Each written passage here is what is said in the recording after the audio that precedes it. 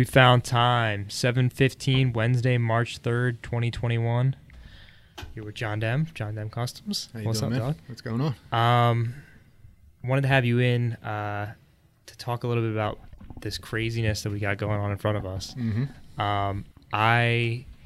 So Antoine has been getting a lot of customs done with you. Yes. How many now? I mean, could we even count?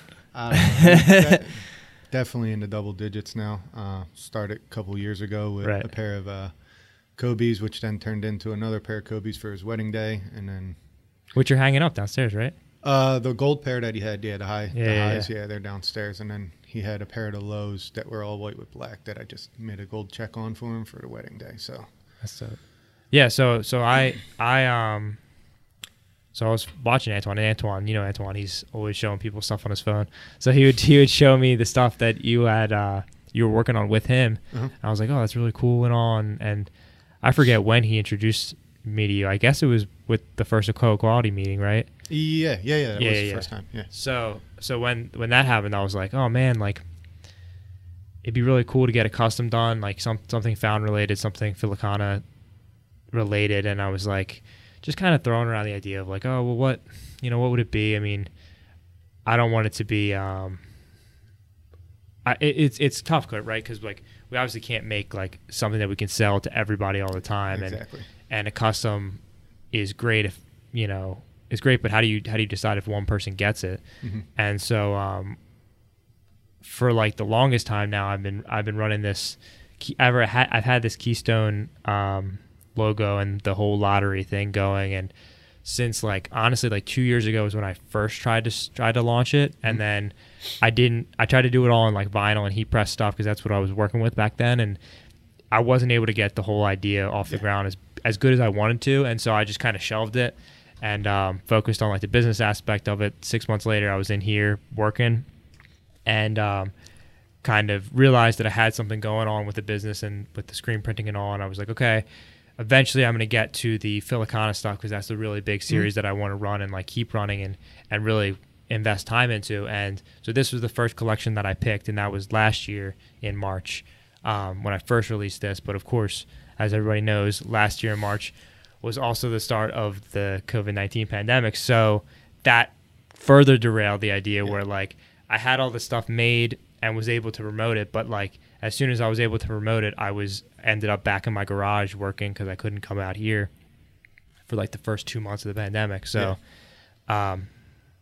then came full circle this year, and I was like, I've added so much production to the stuff that I make. Like I've added Josh, JBI Imagery to produce my videos and shoot everything, and things have become more and more theatrical, as proof by my hideous mustache right now. I'm digging it.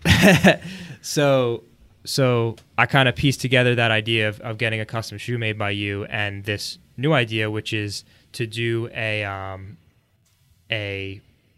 game, basically. Yes. A game based off of the lottery and based off scratch offs in general. Absolutely caught my attention the minute you said it. Yeah, and I so I shot you the idea real quick because I was like, any game like that needs like a grand prize, and I'm not in the business of shelling out $1 million grand prize. So I was like, what could be really cool and special? And so I was like, oh, let's get a custom pair of shoes done. Yeah, I loved the idea as soon as you pitched it to me. I mean, it's one, growing up for myself, my grandma was huge on lottery. Yeah. Scratch offs daily, her 3-digit numbers or 4-digit numbers. And, I remember a time my mom used to tell me all the time growing up, her number to this day, she still plays, is 856, because when I was young, she asked me one day for a number. It was 856, 856. Young little lisp on myself. And to this day, she still plays it. And, it's something that's always been a part of me. I told you before, I also worked in a lottery store in a tobacco shop for a little bit and did the lottery. And, I watched some of these people and their habits of nonstop in and out. And so, yeah, as soon as you said this, it was like, absolutely. And you pitched the idea of your color scheme too on top of it, which was even better. Yeah. And I couldn't say no to this. Yeah, and I have like similar, like I would always get it in like birthday cards. We get a scratch off on a birthday card from like relatives, and so like to me that was like what was super important about getting this whole thing together. And watch out, because we're going to put out a tutorial on how we made these. But we wanted to make, again, I've said this on the podcast a bunch, but I want to always bring number one, more to the collections than just clothing, because that's not really the focus. That's kind of the medium through which I make stuff, but it's not like the driving point behind it. So far, everything I've seen you have there's a story behind it, and that's what I think is going to drive you. Yeah, and I so with this, I was like, all right, so we got to kind of execute these scratch offs in like the perfect, real feeling way, and I was like, well, how do you do that?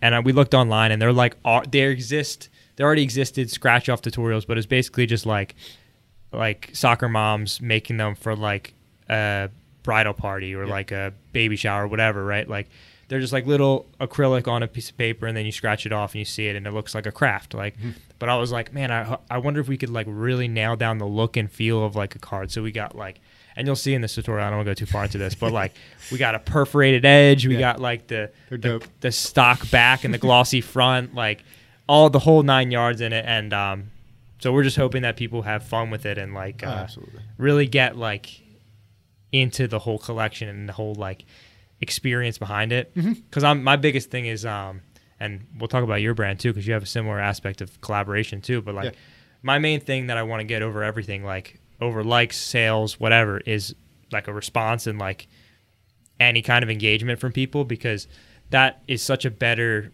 barometer for whether what you're doing is good. You know what I mean? Like you can have a hugely successful brand that doesn't really do or say anything. Absolutely. And even though you might be financially successful, which is a success in itself, is you don't have any kind of gauge for like how people are feeling about your stuff at a particular moment, you know? Whereas if you're asking those kind of questions or putting that stuff out there for people to engage with, you get that same feedback. Some people are doing it just to do it because they have the money and they have a name, and that's what's going to sell it. Yeah. As much as that is all well and good, I want something behind. Like I want it to have a meaning and there to be, you know, something to look forward to as more and more come out. Yeah. So absolutely. So yeah, like you had said before, I kind of put the color scheme on top of these shoes, and I think so. A little background too. Another piece of content. If you guys are watching our Nike bracket, these shoes, or the model of these shoes, appeared in our Nike bracket. I've always been a really big fan of the TNs since like I shouldn't say that, since only like a couple years ago. But when I got my pair, I wore them like the entire summer, and like they were just the best. They're like the best summer shoe. Absolutely comfortable. To me, they're so comfortable, and they look so just like out there, but also like tropical, and like just they look really, really cool. And the lottery plays with a lot of these really bright yellows, oranges, greens, and even more than that with this particular collection. So with the original collection that we did last year, one of the things we wanted to do is kind of turn the pieces of clothing into the advertisement of the lottery, because one of the things to me was, and I said this on the last podcast with or a couple podcasts ago with Josh, the whole thing to me was like we don't recognize how lucky we are to be in the positions we are and how lucky we are to be alive in general, in the same way that we don't recognize these lottery signs that are so bright and bold and everywhere, at every street corner, at every convenience store, everywhere. You don't even notice them because it's all, you know, we've just been born into and bred into this area where you don't recognize it. And so it's the same thing with that kind of lucky to be alive, where you don't realize how lucky you are until you kind of take a step back, or somebody puts it in your face and says, hey, look at this. So that was kind of what I was trying to do with the Play Here shirts last year, where they're these big bright shirts with a big black print on the back. But with this year, I wanted to kind of continue the trend and do another ad. And Sean, can you try to pull this one up? I've probably Googled this like a billion times. So look up PA lottery sign. Now we're going to have to do a little digging. Go to images and then click on the first one and then scroll down. Scroll down. That one. So the number game, I call it the number game sign. So what really intrigued me about this one was one of the things that I've been wanting to add and advertise that I'm doing is tie dye and tub dyeing, and stay tuned for 2 tutorials on that as well. But you know, I saw this gradient and I was like, okay, well, in the same way that I transitioned that play here into a shirt, I want to do the same with the Number Games one, but that's a little bit of a step up to try to make a shirt that looks exactly like that gradient. So I was like, man, that's a cool challenge, and like, if executed awesomely, then it connects with the idea, but also can, you know, be adapted in the same way that I changed, you know, the tagline or the logo to fit the message that I'm trying to get across. So that's why I picked the TN as well, because the TN is known for that gradient, whether it be in the kind of overlay that we have it on or on the plastic parts on the outside, because they've done both of those. No, the one thing I really, once when I was, you know, doing these, remind me of the first pair that came out, like that tiger stripe one. Yeah. I remember when they first came out, I don't think there was a kid on my street that didn't want those things. And doing these just kind of reminded me of it too. But I mean, in the long run, when piecing this all together and watching this come together myself in front of me, this is perfect. You hit the nail on the head, right? What you were looking for. Yeah, so. Absolutely. Let's go a little do a little detour. I want to look at some TN colorways, because there's some crazy outlandish ones. We didn't get to talk much about them on the Nike bracket because I think they got tossed in the second round. That might be a spoiler alert, but so those are the ones that kind of inspired this particular the one. OG the most. ones, man. Right. If you scroll down on that page, on that picture, Sean, so those I believe are called the Sun Burns, and then I don't think that any of those colorway names are necessarily legit. I think everybody makes up most names, to be honest with you, and then some stick. But there's the reverse of those, which that one's also cool. But the reverse of those are the ones that I got and I really love are the Sunbursts. Sean, see if you can look up Sunburst. They're like the white. They're all white, but then not those ones. Scroll down. Those ones. Those ones, yeah. Yeah. Okay. Because I mean you got the same feel with it, just backwards. Yeah, exactly. And I so I kind of wanted to do a little bit of a mix too, because the soles stay white on these ones, which I thought was important to me in case anybody wants to wear these, because I want to make sure that the sole's completely intact, because that's like the performance part of the shoe. You know what I mean? Like absolutely. You can basically change everything else about it and still have the same shoe as long as that sole's pretty much the same. And they lasted too. I remember when I beat mine into the ground. Yeah. Probably till the air bubble popped on them. There was no separation on them, no matter how much you wore them. Yeah, and they're pretty much all plastic or nylon in most parts, so they don't really come apart. They don't really come apart. They don't really get that dirty. Even those white ones I have are pretty bright still. You know, most white shoes will get scuffed the first couple times you wear them. The smart thing they did with them is I'm pretty sure that underlay underneath that white mesh is color. If it was white underneath there, man, they'd be hell. Yeah. Hell, because that's cleaning the top part's not so bad, but that underneath, man, you get once it's white underneath there, trying to get it done. Yeah, absolutely.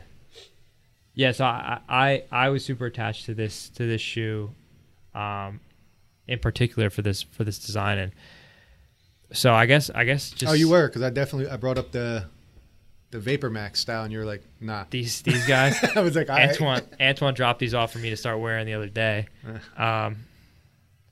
I'll give you my review. So Antoine was like, "Oh, you're gonna love them. You're gonna love them. They're so comfortable." Blah blah blah blah blah.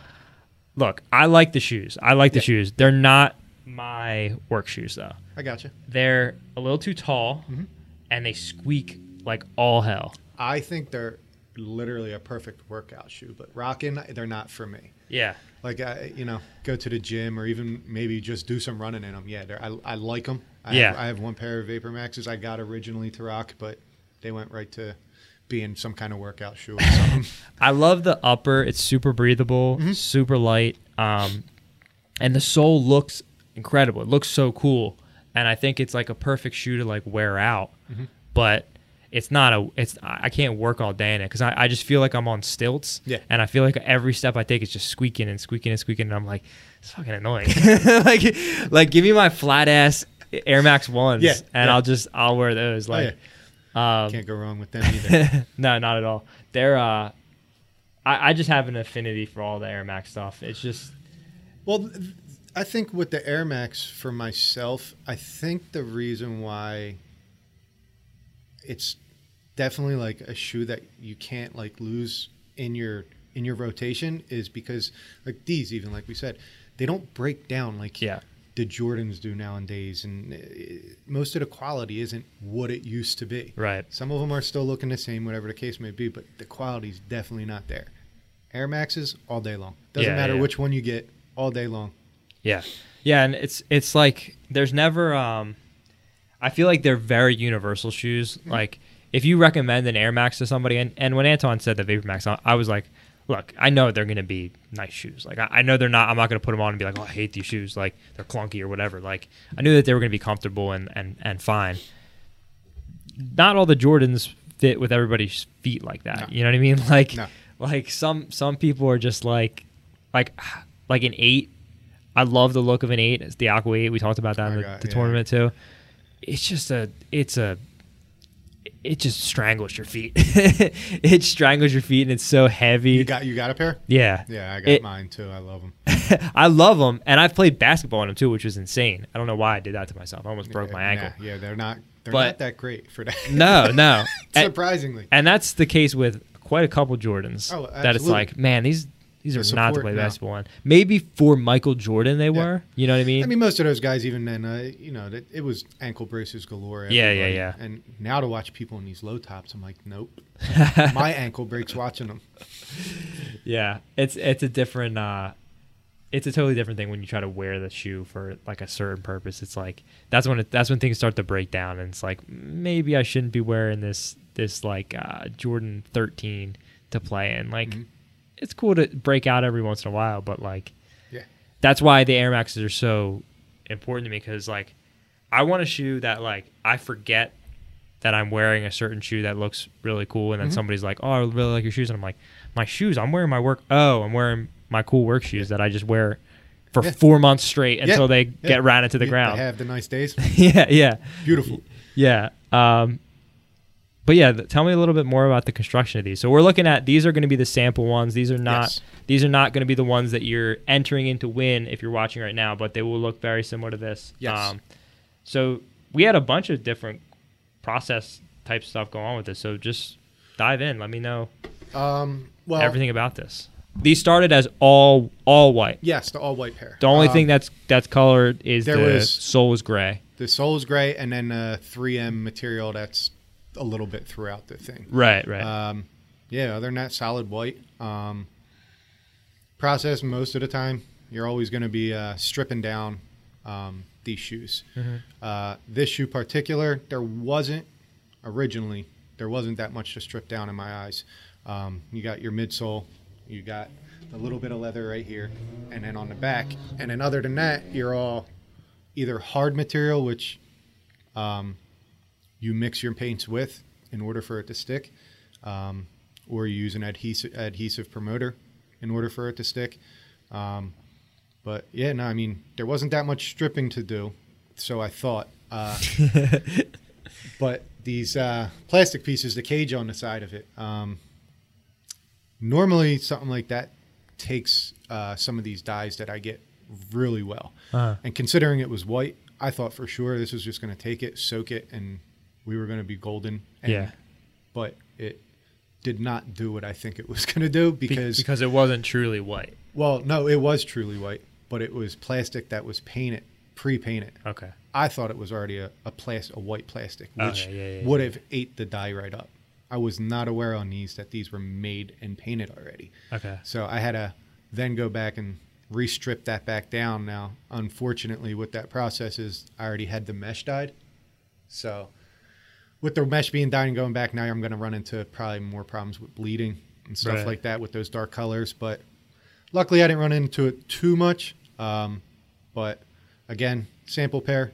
Yeah. We live and we learn. I know the next ones aren't going to be. And we talked. I said that earlier. Like, you can't have a shoe that we can give out to everybody. Like, if we could, that would be awesome when we do that. But there needs to be a sample process of trying to get these shoes to work, especially because, like, I just went in Photoshop and masked everything out and was like, yeah, I think this would look good. Like, and I basically, my process of designing was like, you know, the concept I brought into it, so that I wanted the gradient. I knew I wanted to use this shoe specifically.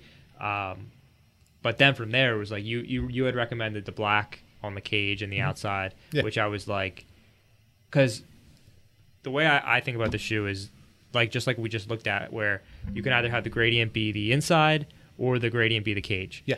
And I knew that the gradient being the cage was going to be a tougher custom than the inside. I might have actually told you, I don't know if I want to do that. Yeah. Because in order to do that, really, when you want to start blending paints and have that fade in it, not that it can't be done with a paintbrush, because it surely can, but in a small, thin areas like that where I'm going to have to try to fine line it, no. Right. I mean, I'd be better off taping out and then airbrushing. But even so, now with that material that's around the edges, I'm not going to have tape that sticks to it all that great, and more than likely I'm going to have some bleeding that way. So that whole cage is a steady hand process, no matter how you look at it. I think the paint on the cage tells us something about the manufacturing of the shoe, because I imagine that white that was on this one would have also been the gradient paint on the one that had the gradient. Do you know what I mean? Oh, yeah. Like, I think off the production line, these are all clear.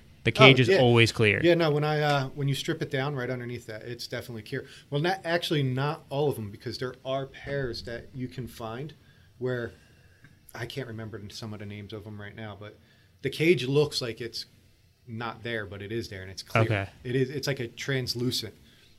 Some of them might even have like that bluish tint to them or whatever. Yeah. Like that one right there goes from blue to almost clear, or maybe that might be white. That was definitely airbrushed some sort. They painted that But yeah, most of I'm assuming most of these cages, besides obviously you can see the stitched ones, they have some pairs with the stitching in there, like that. The triple whites right there, they're stitched. That's an all leather, and the cage is stitched on there. Which that right there, that would actually make something even easier, because I can go in and you can fade, and then just go back over that stitching and you won't have no bleeding. Yeah, it's a bit of a different material. And that's the thing about customs, man. You got to know what material you're using, in order to get what you're looking for in these customs.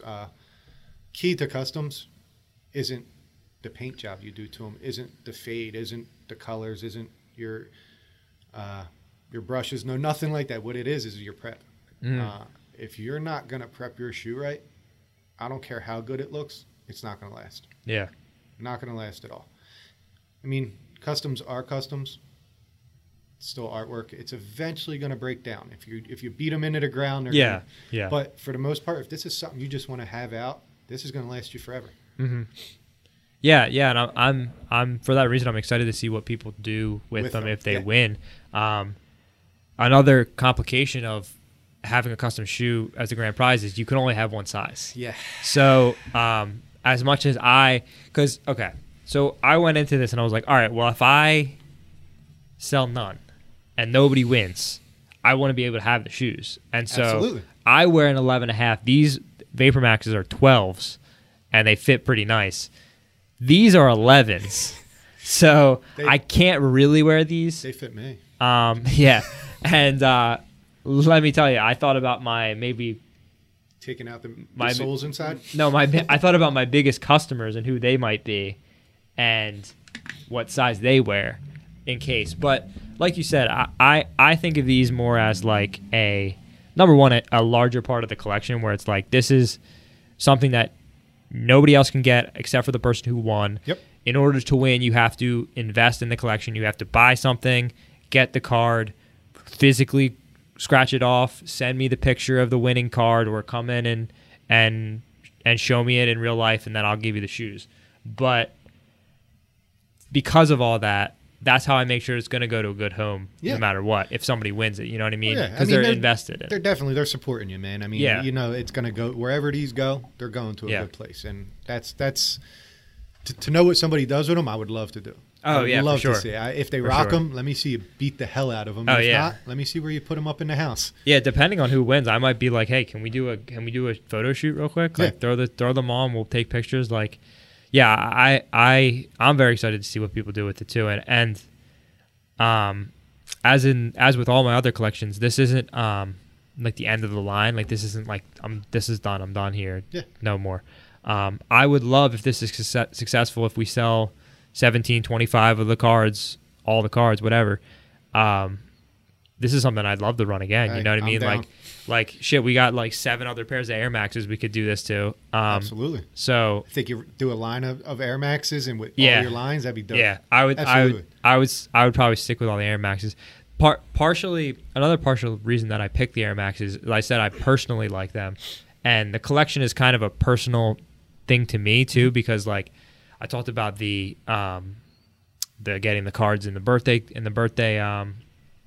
cards from like family members, but also like just remembering like sitting in front of the TV before Jeopardy comes on and you get the daily numbers come up right after Action News, and it's like, you know, it's just, I think it's interesting. It's an interesting to look at for like everybody. Like I feel like anybody who sees that's on will like just stop and watch it for like a minute. Oh, absolutely. Even if they don't have a number in it, even if they don't give a shit, even if it's on every single day. Because then they're going, oh man, if I would have played that. they see their lucky numbers pop up. They're like, shit, I should have played it. Tonight. Yeah, without a doubt. You know, without a doubt. So real quick, funny. It literally just dawned on me. You were telling a story a little bit about getting your birthday cards and scratch offs. Yeah. Like I said, had mentioned a little earlier, my grandma was real big on this, and she's my angel, my grandma. She took care of me my entire life, along with my mom. But my mom was the one off working, but my grandma did a hell of a lot for me. Again, she was the one. Christmas, birthdays, whatever it was, I'd get my scratch offs in my cards, and it was like a big thing for all of us to sit around and scratch them off together and this and that. Yeah. And then one day, I'm watching everybody, and I'd like to be last. I was the youngest. I was a kid, wanted to be last. Hopefully, I get the big winner. And she put like the same amount in everybody's card except mine. She'd always give me a little bit more, and it was like $50 worth of scratch offs everybody was getting. So I'm like, all right, I wonder what she's going to give me. She gives me $100 worth of scratch offs. Here's the screwed up part.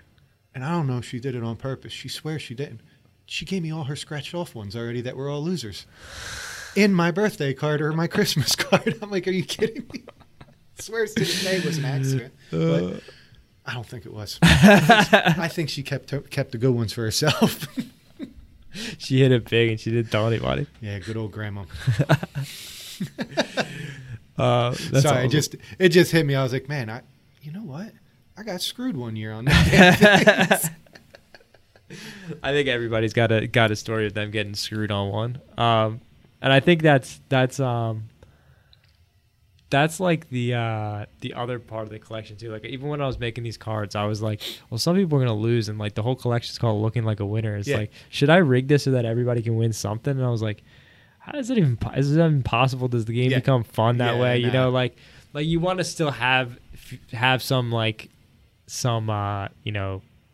casino like atmosphere of like I'm playing a real game that has real stakes that I could actually win something. So you thinking by any means, like just so you go through it, you don't sell out of everything, and no one wins. Yeah. What are you thinking of doing? Anything? No, not enough. No, I would keep them. I'd keep them rolling until I sold out. Nice. So it's just leave them there. Yeah. I can tell everybody how the game works. So it's actually, Sean, could you run downstairs and grab a scratch off card? Thank you. There's 2 that I have down there that are done, if you can find them. Sorry guys, I'll stall a little bit. So I meant to bring them up. I totally forgot. So 25 cards. Yeah. 5 of them are winners. Okay. 1 wins the grand prize. 1 wins a flannel. I love them things. Yeah. One's just a T-shirt. That can be your pick of either one of the long sleeves, it's actually just a shirt. One of the long sleeves, the split tee, or the original Play Here tee. Whichever one you want in whatever size, you can get that. Because I figured I could give away one of each of them, but then it would kind of become a little too much. So here's the card for everybody. Yeah, everybody wondering. And we copied it to a T, like front and back. This one's a loser, but so the way the game works, just like any other lottery game, you get 3 numbers. Those are your numbers, and then you try to find, or you get 3 numbers to match with, and then you get your numbers down at the bottom, and you try to match your numbers to one of the 3 at the top.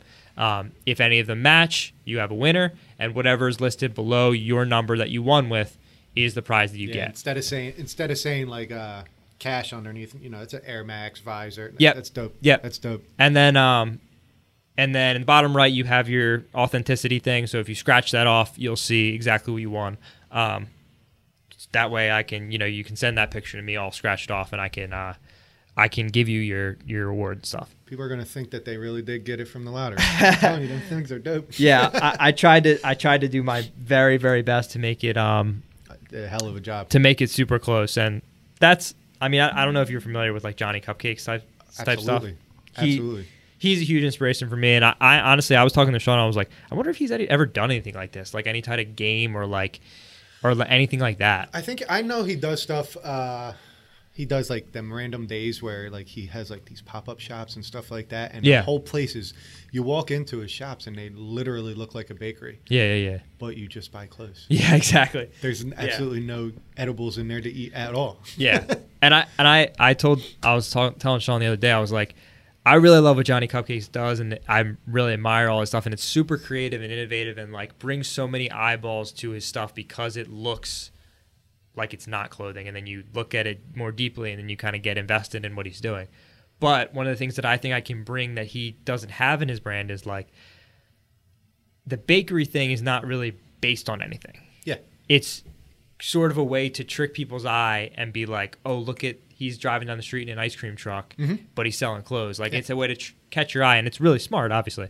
But I'm playing with real things that people are already familiar with. Yeah. Obviously, people are familiar with bakeries, but like people are locally familiar with the idea that like Philadelphia is known for cheesesteak. They're known for soft pretzels. They're known for Philly blunts. They're known for Temple and schools and the lottery, whatever. Right? These are all things that people are familiar with. So I get to play with those in the way Johnny Cupcakes might play with just bakery, but I get to play into like those memories. Like, and I think part of it too is that like collective unconscious of like we've all had very similar memories. You know what I mean? Like you have that story, and that story's specific to you, but a ton of people have that Christmas card, birthday card, whatever, getting the lottery ticket, because that's just a tradition. You know, that's what people do.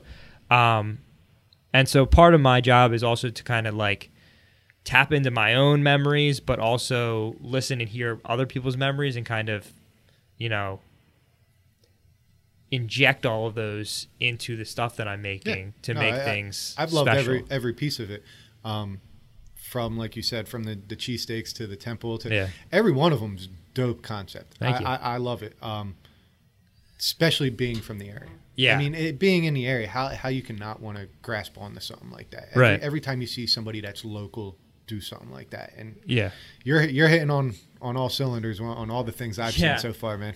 Yeah, and I that's really important to me too. Like I want to stay local with it. Like it's not intended for people outside of Philadelphia. Yeah. Like not to say that like if you're a transplant that is living somewhere else, like we have a really good customer who's from like Oklahoma, and he always is like 5 minutes into the drop he'll buy something. But he used to live in Philly or used to live in South Jersey or somewhere around here. So like it can be for those people too, but it's for people who are both appreciative but also like nostalgic, but also willing to hear me out when I try to explain why cheesesteaks are about fighting more than they are about like meat on a sandwich. You know what I mean? Like that's the thing that's made the cheesesteak a famous sandwich when there's another, 10 to 15 other Italian meat sandwiches that exist in the area. But the Philly one has been cemented as the cheesesteak for some reason, and I think that reason is because of the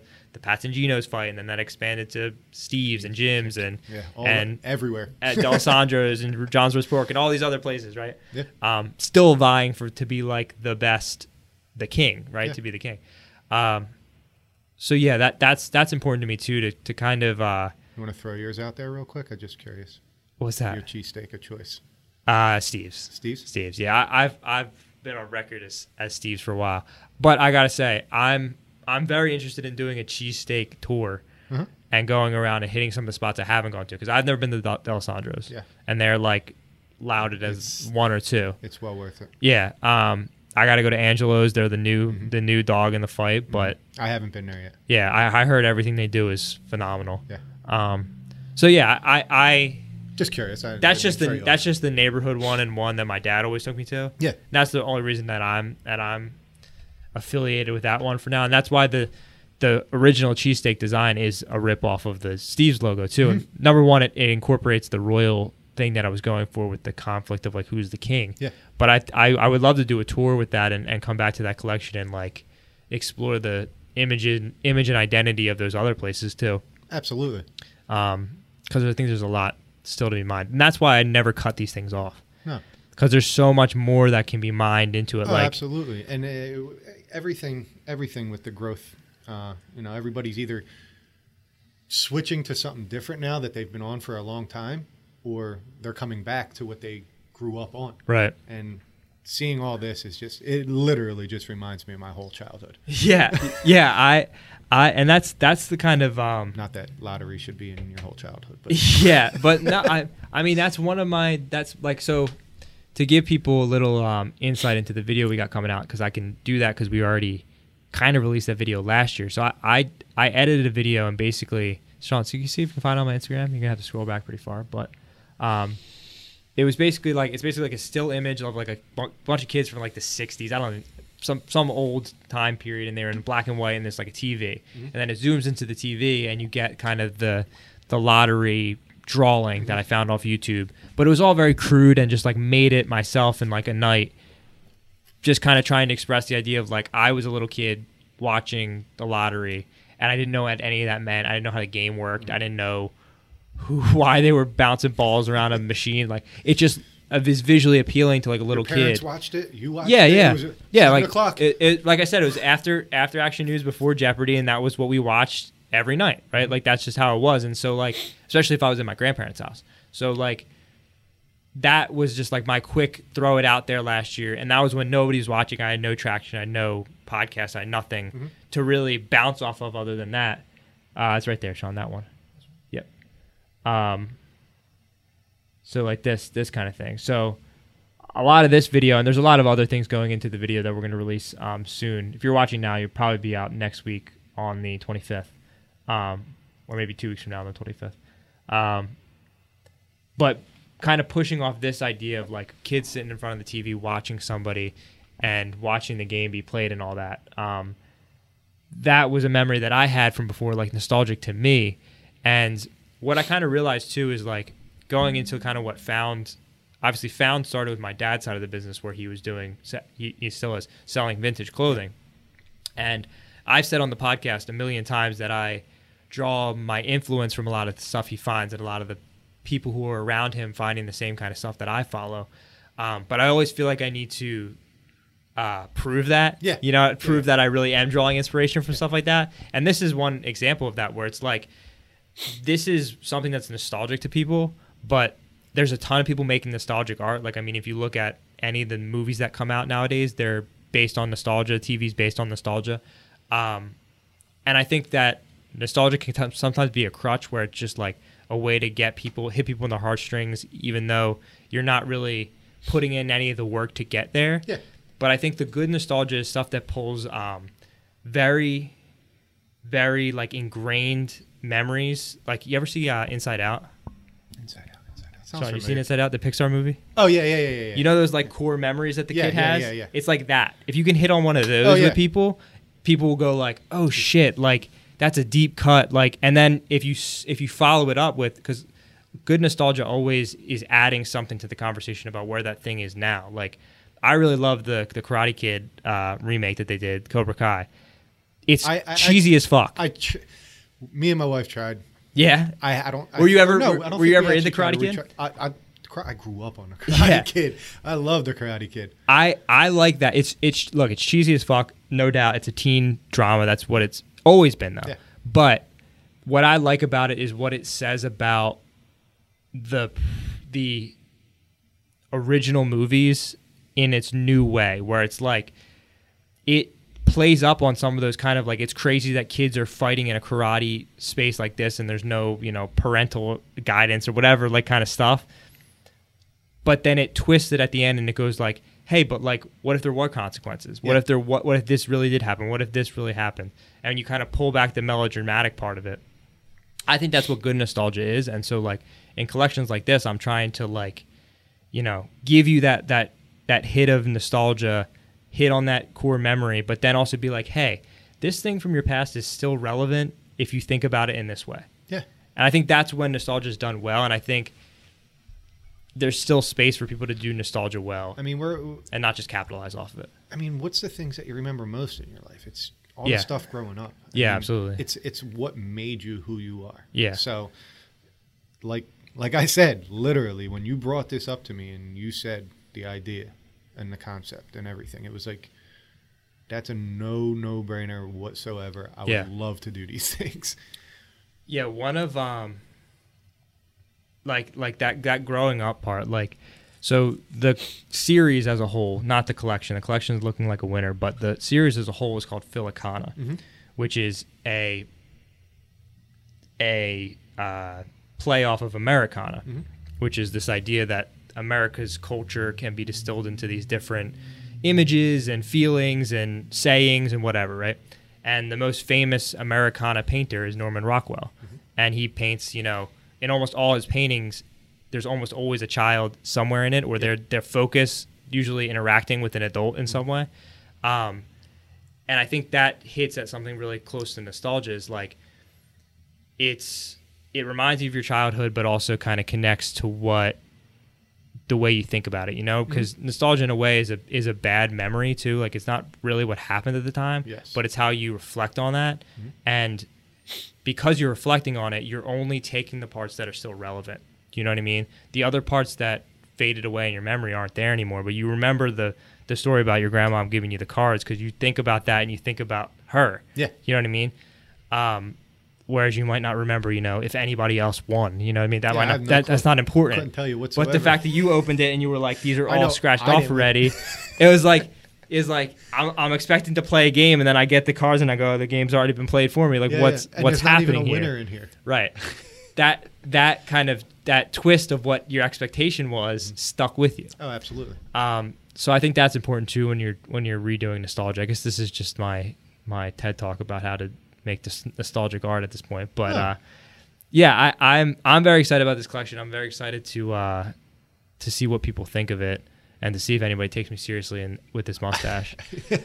But I ain't gonna lie, I was turned off when I first walked. But then you told me, and I was like, I get it, understandable. I'm gonna leave that secret though. You guys are gonna have to try to figure out why I have a mustache. I think people could piece it together. Yeah. I hope so. If not, when they see it, they're gonna enjoy it. So let's shift gears a little bit, and it's enough talking about my brand. Let's talk about yours a little bit. We're gonna sit down with Antoine later this month to talk more about it. But like I said, the first time we met was when Antoine brought you in to talk about this brand, and I think it was the day before, 2 days before, he had sat down with me and was like, you know, this is what we're trying to do. This is the brand. You know, can you come up with a logo? Can you come up with this? Can you come up with that? I guess for this episode, do you want to kind of go prior to that and tell me, like, how did you and Antoine kind of connect, and then how did you get to the point where you were like, let's do a brand together?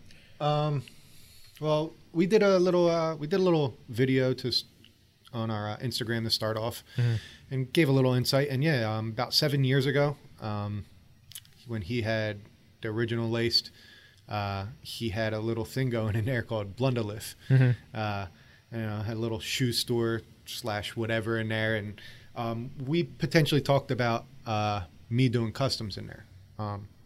It was around the time I got into it. I could say I probably started about 3 years before that, but I never dove deep into it. It was kind of just for fun. I did them mainly for myself at the time, but here and there I would do some people's shoes.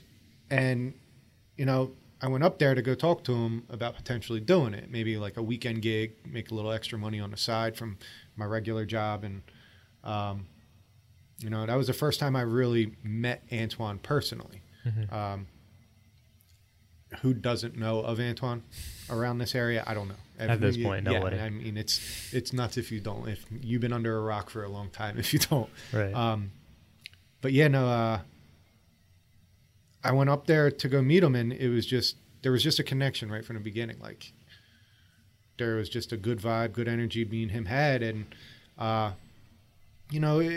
it was just throwing out the ideas of possibly doing the artwork in there and on the shoes, but I kind of just wanted to connect with him just because I seen he was also into some of the same styles and similar things that I was into. And at the time, I was trying to like move myself into some kind of clothes, shoes, something of that sort. Mm-hmm. But I just didn't know how to go about it. And, I figured I can throw ideas at Twan at the same time. Nothing really sparked at the time, went on years. And basically it was just, we kept in touch over ideas for shoes and me doing customs for him. Like I said, whether it was the Kobe's or whether it was his wedding shoes, we just always stayed there. And we bumped a bunch of ideas off of each other throughout the years over things with the shoes. And one day I was at work and you know how you get sometimes no matter what you do, I don't care if you love it daily, there are days you have and you're just like, F this, like I've had enough. And I did. One day I was just like, you know what, like I need to move on. Like I need to do something else that's going to make me happy, something I enjoy. And art's always been a thing of mine. And I look at art in everything that I've done. Like I'm a machinist. I do artwork on machines. I used to be a cook. I did artwork with food.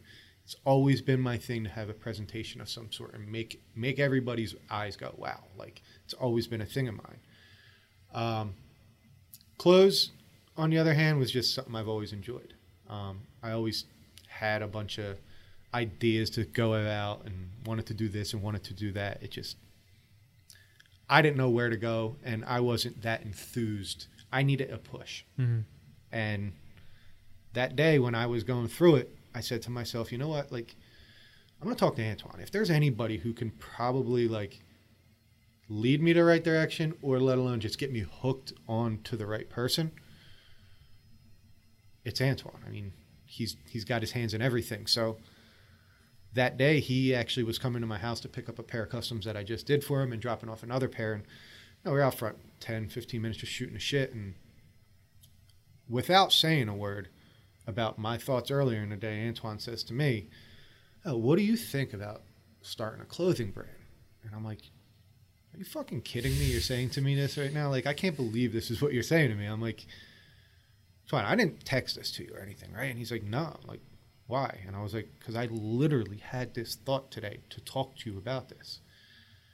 And he's like, that's crazy. And, it was like, that turned into another 10, 15 minutes out front. We were shooting the shit, this and that. And went home and we just started throwing ideas back and forth with each other. And I thought, one, considering being a black and white guy trying to get together to do it, I wanted it to be focused on something being equal. Mm-hmm. But I also know with Twan, he has a lot of positive energy, and I also don't want it to just be a brand.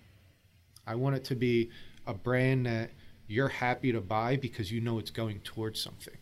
And we have a lot of good ideas with this. Again, I'm going to try to leave that to when we get up here. Absolutely. Which, we haven't had a great amount of time doing it because he's obviously been doing the Teal Sky thing and all that. And hey, I told him straight up, I knew what I was getting into when we came up with this idea. Do your thing. When the time comes, I know you're going to get your ass into it and bust your ass on whatever we need to do, and you're going to be all hands on deck. So right now, we're moving a little slow, but trust me, it's still just the beginning. We have a bunch of ideas, ran a couple across with you. Yeah. Our next one is in order. So within the next couple weeks, hopefully we'll have them for sale. We'll get ready to go on it. And for those of you who have ordered our one that I'm you'll have it before this podcast comes out. So yeah. I to say a little on like speed, I guess, with collections, because that was one of the things we talked about in the first meeting was like, what does a release schedule look like for a brand? Like how many times should we be hitting it? How many, drops? How different? How expansive should they be? Like stuff like that. and I think it's different for every brand, and it's different for brands at different levels. Like, some can obviously afford to do a whole lot more all the time than others. But I also think that like it's more important to be right on point with what you're trying to do rather than to continue to show people over and over and over again. Like I've talked about on this podcast before how it came as a surprise to me how much people had to be shown things before they were able to fully understand what was going on. And that's not a slight of their intelligence. It's just, you got to think about the way in which people are getting things, where they're getting it in just these, you know, basically people are spending basically like 3 seconds looking at an Instagram post. Yeah. And if that's my main delivery method is through Instagram, how do you hold somebody's attention for a little bit longer? And honestly, that answer is so complex. It's like, it's what you're showing them. It's what they've seen in the past from you. It's what people are saying about you. It's who's wearing your brand. Like, it's so much. But watching you guys do the first release and seeing all the people wearing it basically the day after they were printed. Great feeling. Right. Is a huge first step because, you know, like I work with the Jimmy Lee Velez's brand Blessed Great dude. as well. And it's probably one of his hats rolling on the embroidery machine downstairs right now. And he has he has a similar approach I think that you guys are going to end up having, where it's so focused on, you know, driving home and getting people involved in the message that you're doing. You know, I talked to you about this when we first met. I was like, look, my advice I'm going to give you is going to be very different than the advice that I'm going to take for myself. Yeah. That doesn't mean that I'm giving you bad advice or I'm giving you different advice. It's like, it was the same thing with the whole logo thing. Like, yeah. I do artwork. Right. But I'm more harder on myself than anybody else. I'm the biggest critic I got. Yeah. So when it came to actually designing the logo itself, like, I'm sure Twan showed you the ones I just drawn out real quick, whatever. And what I came up with is similar to what you drew. I know when I walked in that door, you see me, I said, that's it. Yeah. That's it. Yeah. And so it's got to be known that like it's so specific to the circumstance of what you're trying to do, of what your next step should be at any given time. You know what I mean? Like, for me, especially like when I first did that cheesesteak one and I wrapped it and stuff like that, that was one of the first things so that was the second collection I'd put out right after this first lottery one. And that was one of the first things that got people to turn their head and be like, oh. And even a couple months after that, I hadn't fully realized the capability of that until we were at the African American Day event that Antoine had, and people were coming up to me like, oh, that's really cool, that's really interesting. And they were willing to take a look at everything else that was there and see if it was up to that level. Now, I didn't have anything else that was that innovative at that point, but, you know, from here out, everything now is up a notch. Yeah. And it's now like, okay, well, that kind of innovative packaging needs to be taken a step up, and it needs to be constantly considered, and that's how you land on something like a scratch-off card. Absolutely. You know what I mean? As much as it is also drawing from these ideas, it comes from, you know, what are you doing that's successful? Yeah. What are you doing that makes people turn their heads? Okay, well, let's focus back on that. Let's look at that. Let's look at what that means. You know, break that apart. Like, I don't know if you want to talk about the next one we got coming out. I don't even know time-wise when we're gonna put that out. But we've been working on our next thing, and I think it's very much a continuation of like, okay, you put out this shirt, it says co-equality. You guys put out this video and explain what that means. You have the logo, and the logo in itself has the meaning embedded within the imagery. Yes. So the next step is like, okay, how do we expand? Let's tell them what our meaning is. And right now, you know, we threw around a lot of ideas. We wanted to define exactly what we thought and what we hope you see at the same time when you see somebody wearing co-equality, when you see the word co-equality, when you see our logo, when you see us. Yeah. We want you to know that, you know, this is who we are. Again, I don't want to say exactly what it is. I mean, yes, we're coming out with a shirt with our definition. Yeah. And I'm sure we'll talk more about that definition on the podcast. On the podcast to come. And yeah, and I like I going back a little bit to what I was talking about before about showing people stuff all the time. Like even today, like I got this stupid ass mustache, right? Mm-hmm. And I was like, I wouldn't say it's stupid. It's so stupid. And so I was like, I shaved yesterday and the shoot is on Saturday. Mm-hmm. Now, for most people, that's like, why the fuck would you want to have that mustache for 3 days longer than you need to have it? But what I realized was like, in that time, I'm going to have a meeting with a client. I'm going to have a podcast. I'm going to have, I'm going to be making most of the stuff from the collection, shooting tutorials for the collection, all of this content, which is going to come coming out in a couple weeks. Yeah. I could have a regular normal ass beard for that, or I could be in character for the video in some way, not full character, but like. So today I was like, all right, Sean, take a picture of me, and I had taken a like stupid selfie before that, and he was like, just use that one. It was like that one's funny and candid looking, and I was like, no, it's fucking stupid. I look like a dad at like Disneyland trying to take a selfie, like it's horrible.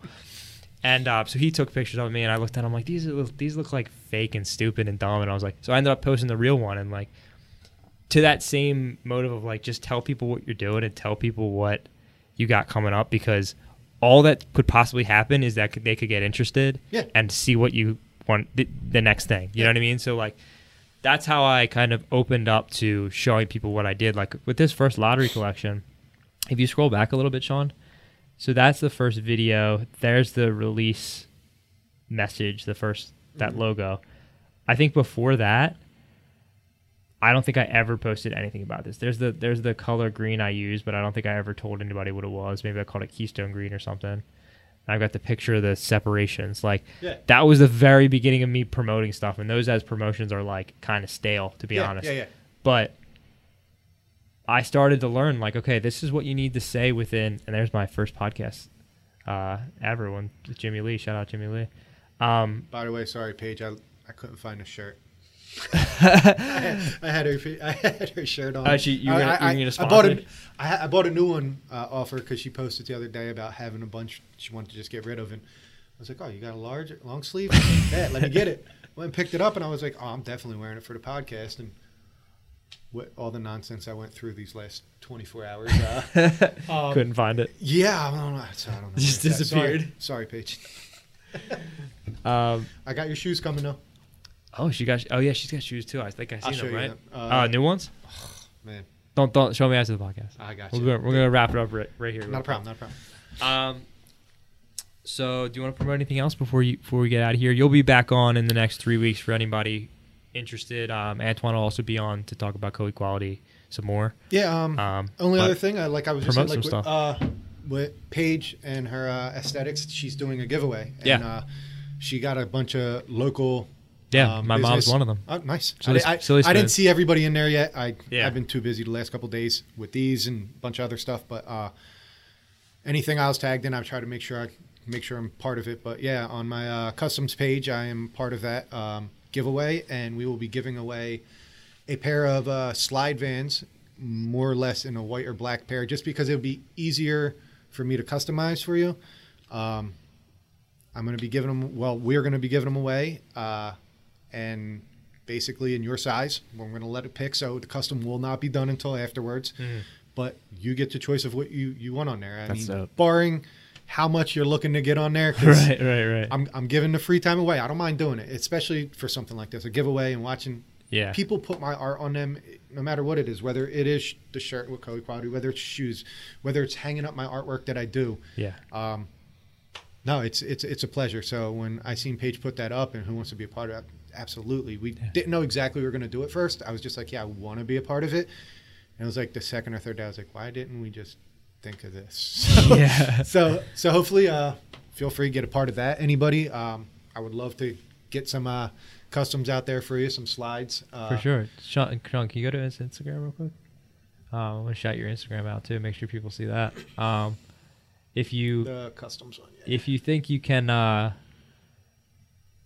If you think you can find a spot between me and Antoine getting customs done, you should reach out to John and see if you can get your own pair of shoes done. Me and Antoine are going to keep them locked down, but yeah, Twan, I got like 3 or 4 pairs at the house right now. I think all these are Twan's. I'm pretty sure they're all his or somebody that is a part of him. Yeah. But it's great. I mean, I love it. Yeah. I gotta say, love I that do got. sweatshirt too. Oh yeah, man. It was my first time doing the ice tie-dye, and I was just like, you know what? I got these Sean Witherspoons. I don't have much to match with them. Mm-hmm. Now the yellow's a little bit brighter, but I don't really care at that point because yeah. it turned out so dope. Absolutely. But yeah. All right. Well, thank you for being on. Absolutely. See you soon. See you back soon. Anybody interested in getting these shoes? March 25th, the collection drops. Every item purchased from the collection comes with a scratch-off card. That means if you order 5 visors, a flannel, a T-shirt, a sweatshirt, you get a card with each item you buy. Yeah, check out on the 25th. Our video will drop, and you'll be able to see the entire collection. Follow us on Instagram to see all the lead up for that. My hope is that this will come out maybe a week before the collection, but I'm not quite sure.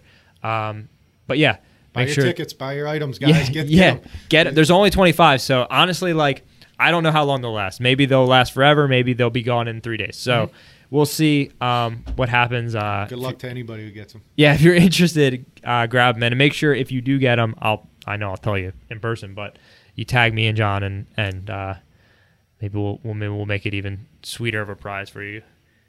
Do something extra for you. Yeah, absolutely. I'm always down.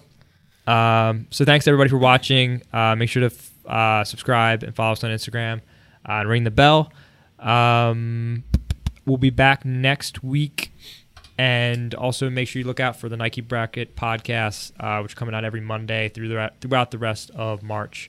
I think they're going to come out at like 5 or 7 o'clock on Mondays. So check that out too. But thank you for being on. Absolutely, man. Thanks for having me. Sean, thank you. Bye-bye. Take it easy.